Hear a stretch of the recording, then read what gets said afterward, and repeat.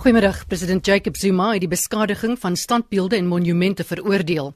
Hy het by die onthulling van die standbeeld ter ere van die ontslape SA-KP-leier Chris Hani in Boksburg aan die Oosrand gesê, dit is onwettig om standbeelde te beskadig.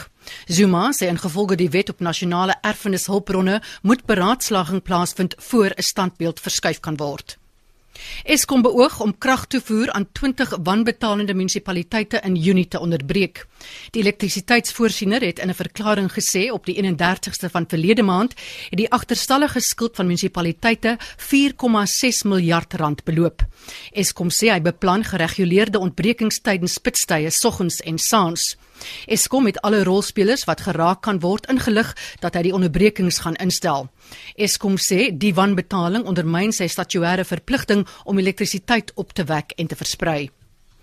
Die maatskappy Jacob Aviation Suid-Afrika het bevestig dat 'n vlieënier dood is in die ongeluk in Zambië, waar een van die maatskappye se helikopters neergestort het. Die bestuurshoof van Jacob Suid-Afrika, Craig Seepman, sê die helikopter was gister van Dola na Suid-Afrika onderweg toe dit oos van Mazabuka neergestort het.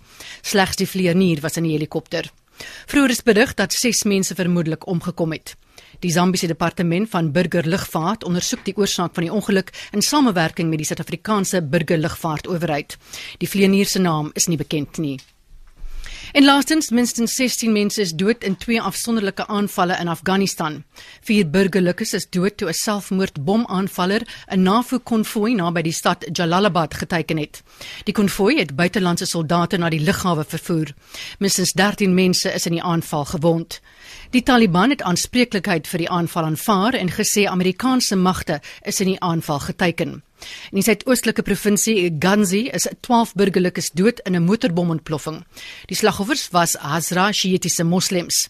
Niemand het aanspreeklikheid vir die aanval aanvaar nie, maar Taliban aanvalle kom dikwels in die gebied voor. Intussen het die dodetal in 'n aanval gister op 'n hof in die provinsie Balk tot 18 gestyg.